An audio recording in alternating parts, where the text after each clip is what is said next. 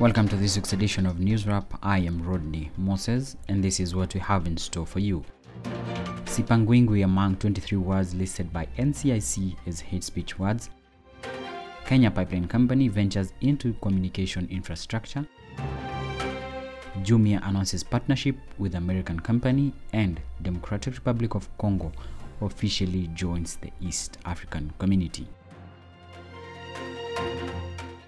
The National Cohesion and Integration Commission (NCIC) has released a list of Swahili, English and vernacular phrases which it says amount to hate speech.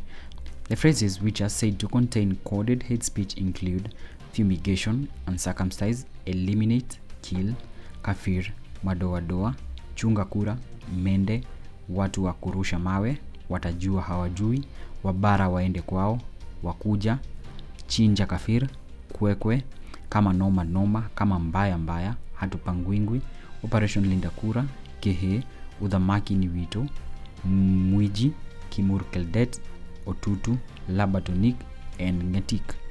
NCIC Chairman Samuel Kobia said the words are now banned in public rallies, social media posts, and political talk shows. He said the ban of the words will go a long way in containing hate speech and ensuring the nation is secure during this electioneering period. The strategy comes hot on the heels of a storm over the use of the word madoadoa in rallies that has seen politicians summoned by the commission, the most recent being ODM leader Raila Odinga and Meru Senator Mithika Linturi. The commission's chairperson Samuel Kobia said Facebook has the highest level of content, accounting for 80% of all flagged cases, with Twitter following at 20% of all speech on all social media. He added that political temperatures have been on the rise on social media since the beginning of the year, exacerbated by political parties' nominations, the stoning of Orange Democratic Movement Raila Odinga's chopper, and the shooting of Mvita aspirant Ali Mwatsu. NCIC flagged different social media platforms as the main outlets where hate speech is mostly propagated. Kobia named Kenya Kwanza Alliance and Azimio la Umoja One Kenya as the main perpetrators of insightful words. He highlighted 39 social forums which are under active investigations and other 49 cases which relevant government authorities are probing. And the government has received more than 450 million shillings, money that had been hidden in Jersey through a company connected to former Kenya Power and Lightning Company Managing Director Samuel Gishuru. The company, Windward Trading, had been under investigation for close to a decade, after which Gishuru and former Minister Chris Okemo were found guilty of money laundering between the year 1999 and 2001.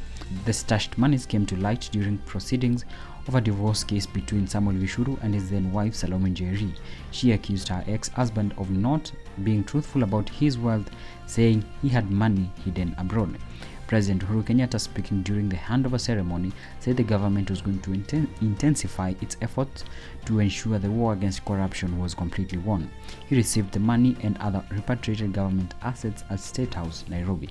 Some of the properties repatriated include land worth 2 billion shillings belonging to the Kenya Railways Corporation, as well as land belonging to the Kenya Agricultural and Livestock Research Organization, valued at 2 billion shillings. Others include land belonging to Uasin Gishu County Government, worth over 500 million shillings, land belonging to Kisii County Government, valued at 64 million shillings, and a parcel of land belonging to Nakuru County Government, valued at 10 million shillings. The Ethics and Anti-Corruption Commission Chief Executive Officer Twalim Barak said the recovery of further 7.6 billion shillings was underway, with over 350 civil cases filed across various courts in the country. The Corporate Amendment Bill was signed into law by President Uhuru Kenyatta on Monday, introducing a new formula in the sharing of revenues collected from ringback tunes. The new corporate law will see the artist entitled to not less than 52% of revenue, while telecommunication operator will earn 39.5%, and premium rate service provider shall be entitled to 8.5%. The bill, sponsored by Homa Bay Women Representative Gladys Wanga, also prohibits service providers from unveiling personal information on subscribers thought to be engaging in content infringement.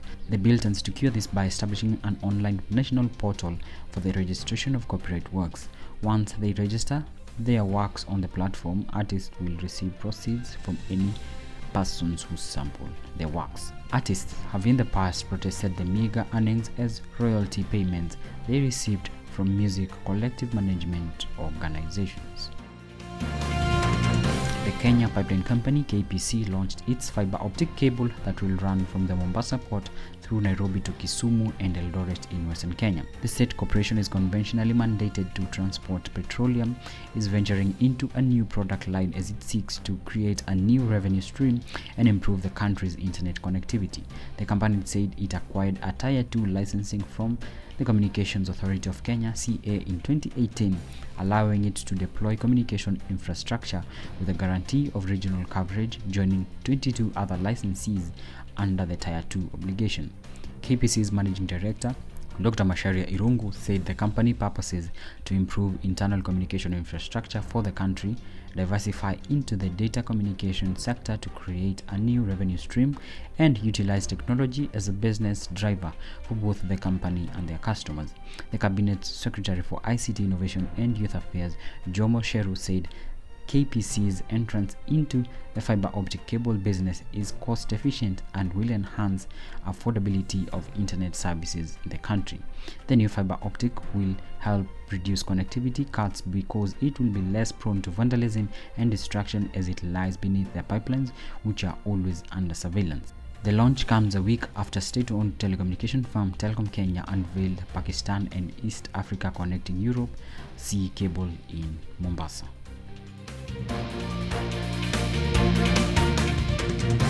Kenya Trade Network Agency KenTrade has launched the African e-trade platform to handle the exchange of commercial documents.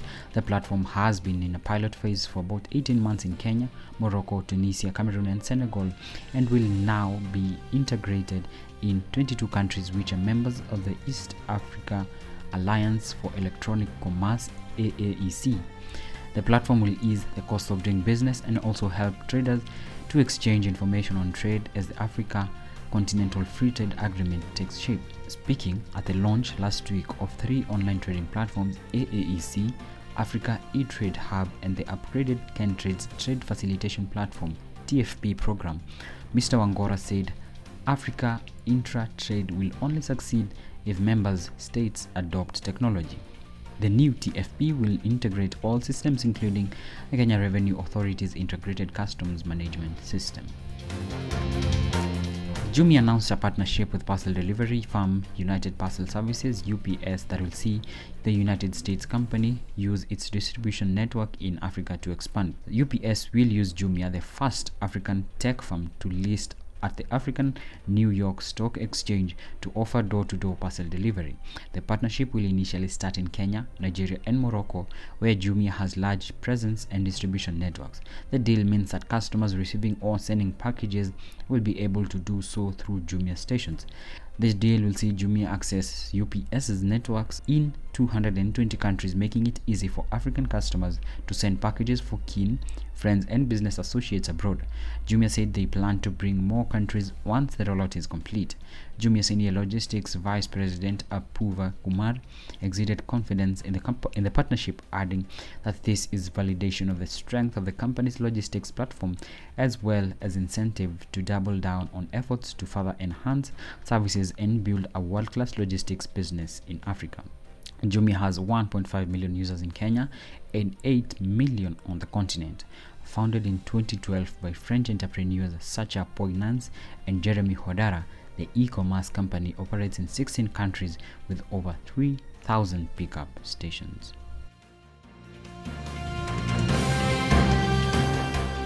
The Democratic Republic of Congo formally joined the East African Community on Friday when President Felix Tshisekedi signed the deed of accession to the treaty establishing the EAC at a ceremony held at State House, Nairobi. DRC was admitted as the 7th member of the regional bloc on March 29th during the virtual 19th Extraordinary Summit of EAC Heads of State chaired by Kenya's President Uhuru Kenyatta. Following this, the DRC was required to sign the treaty to officially become a member. President Tshisekedi signed the treaty together with EAC heads of state summit chairperson President Kenyatta as per the requirements of the EAC admission process. The brief ceremony was attended by President Yoweri Museveni of Uganda and Paul Kagame of Rwanda. President Felix Tshisekedi assured the community of his country's commitment to the EAC, adding that DRC Congo will play its part in making the region stronger and more prosperous. And finally, Burkina Faso's former president Blaise Compaoré was sentenced to life imprisonment for complicity in the 1987 murder of his predecessor Thomas Sankara in a coup. The charismatic Marxist revolutionary Sankara was gunned down in the West African nation's capital Ouagadougou at the age of 37, 4 years after he took power in a previous putsch. Two of Compaoré's former top associates, Hyacinth Kafando and Gilbert Diendere, were also sentenced to life imprisonment by the military tribunal.